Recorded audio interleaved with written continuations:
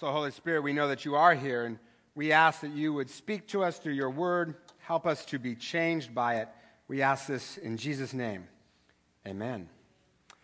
Well, good to see all of you, and welcome those of you who are watching on the podcast. Glad you're all here. I want to start with a question. How many of you, when you look at our culture, movies, attitudes, trends, how many of you, when you look at that, think, man, there is nothing wrong with this culture. It is perfect. Can I see your hands? Awesome. This sermon then is going to apply to all of you. And if any of you thought about raising your hand to that question, there will be prayer ministers after the service that you may be healed.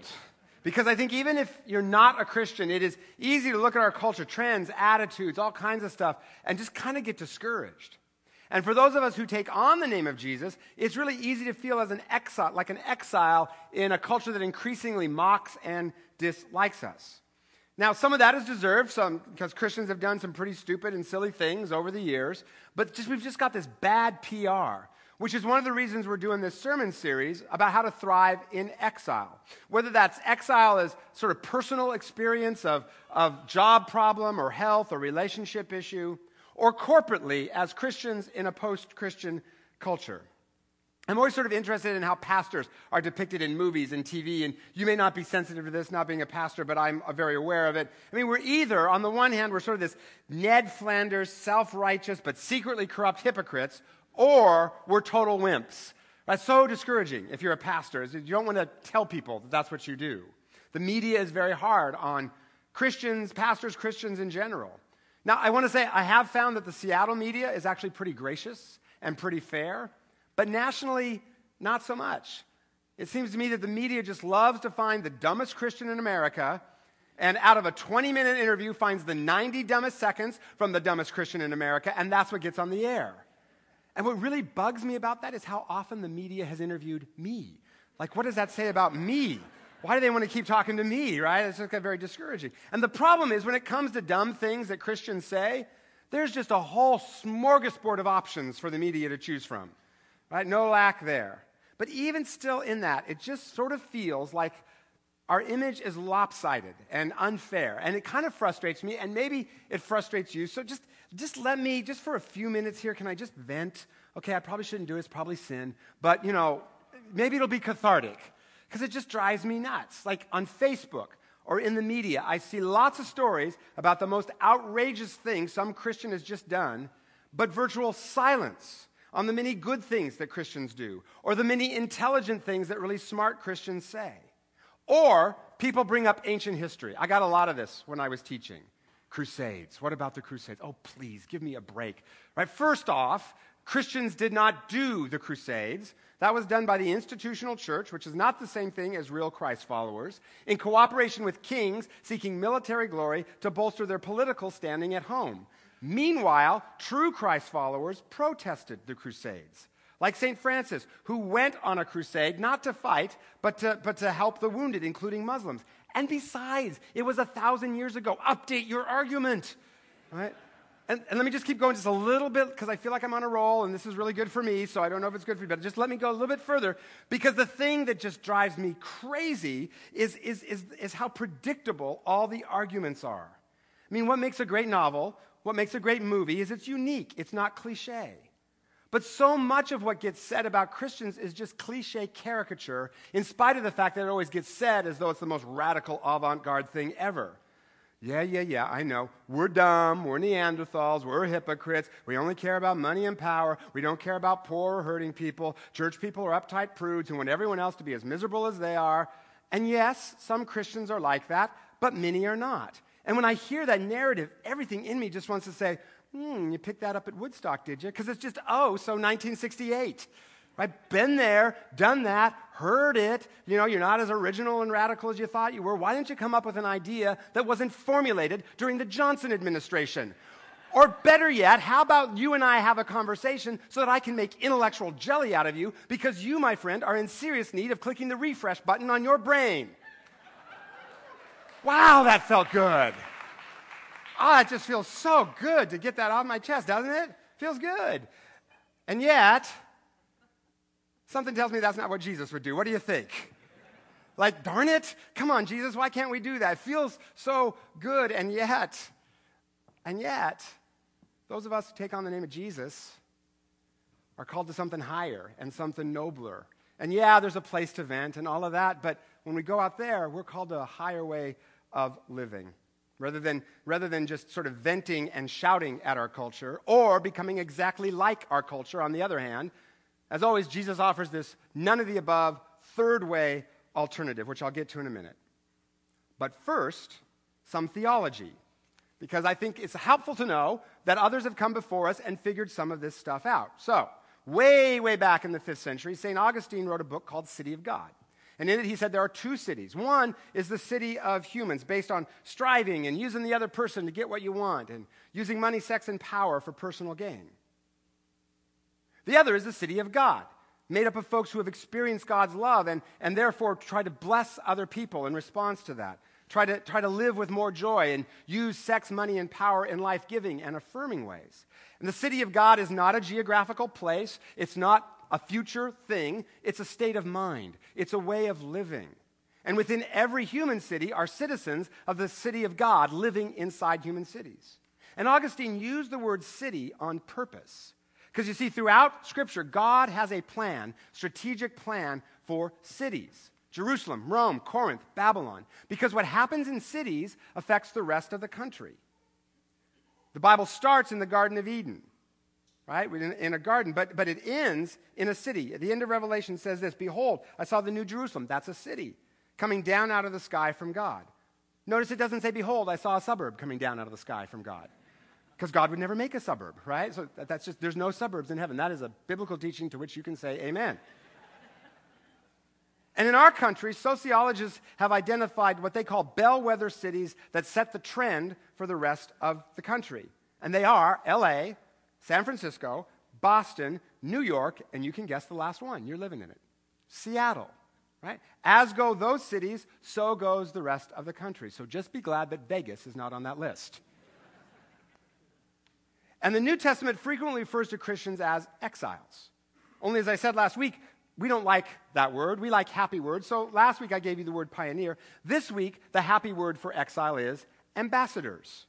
We are ambassadors from another kingdom, another city, who carry the culture, who carry the way of life of the city of God wherever we go. I know a woman who calls her house the embassy. Just a reminder of this fact. When someone calls her up, "What are you doing today?" She says, "Oh, I'm cleaning the embassy," which sounds way better than "I'm cleaning the bathroom," right? I mean, that's just way better. But it reminds her, I am an ambassador from a different culture.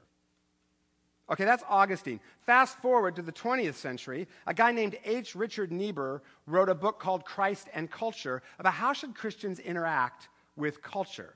And he gives a bunch of paradigms. I'll just give a few. One is Christ against culture. That Christians have to withdraw from the culture because everything about it is antithetical to Jesus. Monasteries are an example of that. You see it today in certain parts of Christian subculture where you only have Christian friends and Christian bumper stickers and only Christian music and Christian napkin holders and toothbrushes and all kinds of stuff, right? And there's some good reasons to do some of that, but if we separate from culture too much, then how do we ever engage and affect it? Plus, we can't completely isolate ourselves anyway. I mean, you can't, for instance, bubble wrap your kids and hope the culture never gets to them because, boy, it is going to get to them. So it's an illusion. And on top of all of that, this view kind of leads some folks to become belligerent and arguing and yelling at the culture all the time. And arguing just doesn't help. On Super Bowl Sunday in February, a friend of mine, who's a huge Broncos fan, posted on my Facebook page a passage out of Leviticus in the Bible that listed all the birds that the Israelites were not supposed to eat because they were unclean, and hawks was on that list. And so he underlined hawks. So I posted back, "Good thing crow's not on that list because that's what you're going to be eating." Smackdown. Boom! I was so proud of myself. I thought that was an awesome comeback. He didn't respond. I think he's waiting for an opportune time to get revenge, which is why the Seahawks are going to win today so that he can't get me back.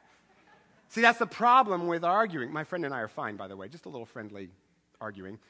Real arguing, though, doesn't do any good. Just makes people want to argue right back. So a second paradigm Niebuhr talked about is the Christ of culture. Kind of the opposite.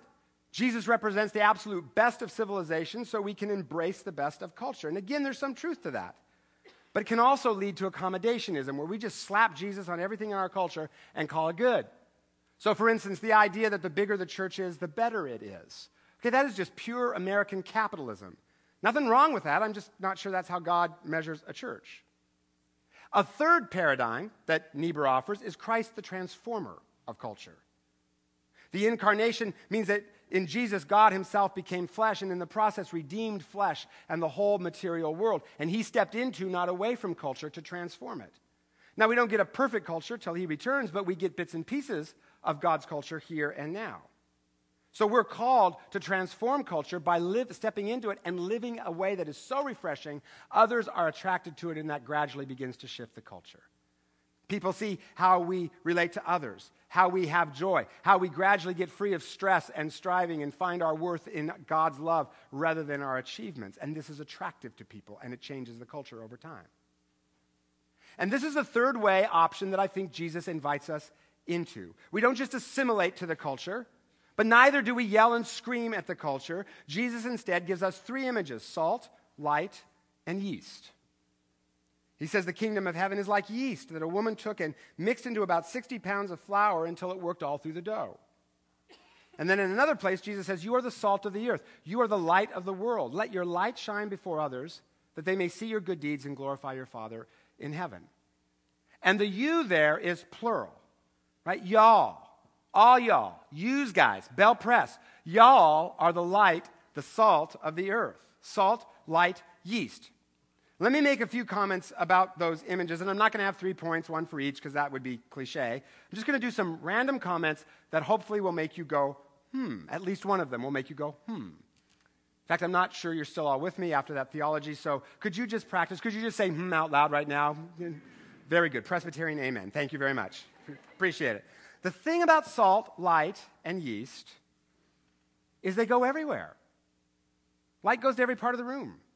Salt and yeast, every part of the food. It's the same with us. God's strategy is to scatter us everywhere in King County, schools, offices, neighborhoods, to be salt, light, yeast there, to bring flavor, light, to make the whole culture rise by how we live. See, we are exiles with a purpose. It's a strategy of engagement and blessing rather than confrontation and power.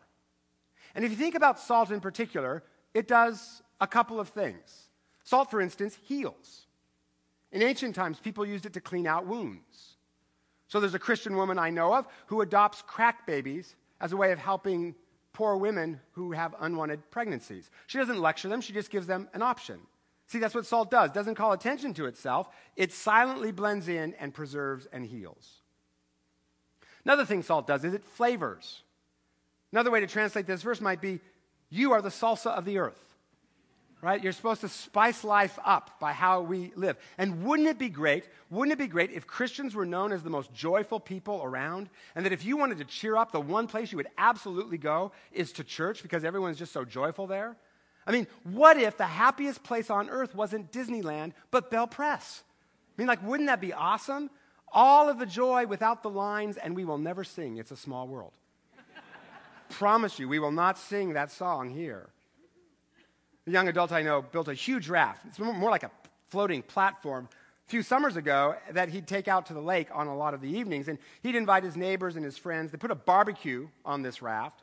They did gladiator games to see who could push each other off the raft the most. They had a couch on the raft that they would do these flips off of into the lake. Well, at the end of the summer, he said to me, I think I wasted my summer. All I did was I had a bunch of fun. I didn't do anything for the kingdom. I didn't do anything holy. And I said, there's so many things wrong with that theologically, I don't even know where to start. Give me a minute so I can sort them into categories. What makes you think that's not holy? You created community and fun. I mean, that's important work. Some of those young adults found the raft more fun than getting drunk in some bar, throwing up, and waking up with a hangover the next day. Weird, but they liked the raft better than that. He was the salsa of the earth. He gave life flavor. Two more things salt does: makes you thirsty. When Jesus says to let others see your good deeds and glorify your Father in heaven, another way to translate that verse is so that they will form a right opinion about God. Jesus invites us to live in such a way that others form a right opinion about God and get thirsty for him. And then one last thing salt does is it melts ice. And we change culture when we live in a way that melts hearts that are cold and hard toward God. Last October, Eastside Academy, the Christian alternative high school that meets in our church, held their auction. And some of these students, as you know, come from very difficult backgrounds, sometimes even homelessness. And there's a campus here and a campus at Overlake Christian where my good friend Mike Howerton is pastor. And there's a portion of the auction that's called Fund a Need, where you don't buy anything, you just give to help these kids. And before that section, we heard some brief testimonies from the kids about how the Christian environment of high love, and some of these kids have never felt loved in their life, how that love coupled with accountability and Jesus has really changed their life. One young man put it this way: I used to be a hopeless dope fiend, but now I'm a dopeless hope fiend. Isn't that beautiful? I just think that's what Jesus can do. Former English major, man, that's good use of language. But what a great story, right?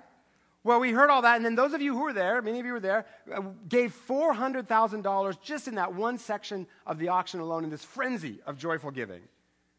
And after that, I stepped out of the room with Mike just for a minute, and some of the students were there in the hallway, and some of them were crying, and they were saying things I just didn't know that there were that many people that cared. And this is awesome. One girl was crying. She said, I'm going to make every one of those awesome people in those rooms a pan of muffins for every one of them. That's just a ton of muffins, right?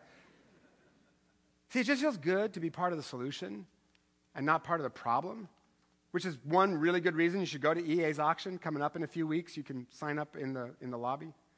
It just feels good. And we know that people's lives are different because of us. It matters that we were born. And we change. We become change agents. We become change agents in our culture. 2 weeks ago, I quoted a writer named Andy Crouch who says that the only way to change culture is not by yelling at it. Only way to change culture is to make more of it, to make better culture, more attractive culture, more interesting culture. And he uses this analogy of how he really likes to make chili, but his kids hate chili and they always complain. And he says, but I don't care. I like to make chili. And he says, but there is one thing they could do to change the culinary culture of the family. I mean, they can protest, but he says, I don't care. Or they could become more sophisticated in their critique, noting how chili, with green peppers especially, violates the universal principle that green and red things should not be eaten together and all of that. But he says, I don't care, that wouldn't work. But there's one thing that they could do to change the chili culture of the family. What is the one thing they could do to change it? They could cook dinner. He says, if I came home and they'd cook dinner, I would happily eat it, even if it wasn't chili. See, the only way to change culture is not to argue with it or have a better, sophisticated critique of it. It's to make new and better culture. Not that there aren't times that we have to call out sin and brokenness and injustice. Absolutely, sometimes we have to call that out. Civil rights movement, which came out of the churches, great example of that. But even there, it was the dignity and courage of Rosa Parks, the compassion of Martin Luther King, who would talk about how much compassion he had even for the racists that were persecuting him. King and Parks and so many others changed our culture by living out a different culture that was just way more compelling. The guy who built that raft made a new culture that some young adults found way more interesting than the whole bar scene. See, most of us live as thermometers, simply registering the cultural temperature around us. Jesus invites us to live as thermostats that change the cultural temperature around us. And you do that as individuals, so many of you do that in so many ways. We're doing that collectively as a church alongside other churches. As you know, Jubilee Reach, a Christian organization that this church started, runs after-school programs in sports and robotics and music and all kinds of things. Kids who participate in them see their test scores go up 2 grade levels. Gang activity disappears almost completely. Now, they know we're Christians. We don't push our faith. They know. We just don't push it on them. We just simply show Jesus by living a different culture. And so we've been invited into the public schools. And I know you've heard me say this before, but I do not want us as a church to grow numb to the fact that this is an actual miracle in our midst, right? You're not invited into public, Christians aren't invited into public schools, especially here. Like, we're not in Alabama, guys, right? This is not the Bible Belt. This is a miracle. And it's changing relationships between church and government and schools, changing culture by making more of it. This works in big scale, and it also works on a small scale. You can change the culture, the atmosphere in your office, in your school, in your neighborhood. So here's your homework. Your homework is this week: change some culture by making more of it. You do that in your school or your office when you elevate the conversation from gossip to something that's kind of more positive. Not by shaming or criticizing the gossipers, but just changing the subject to something more interesting. Or by having lunch with that person that everyone else seems to shun. Or simply by how you care for someone around you in a way that is different. I want to end with a video clip that's gone a bit viral. Some of you may have seen this before. It's of a 12-year-old boy who gets a foul ball at a Red Sox game. Watch what he does with it. Chop foul outside of third.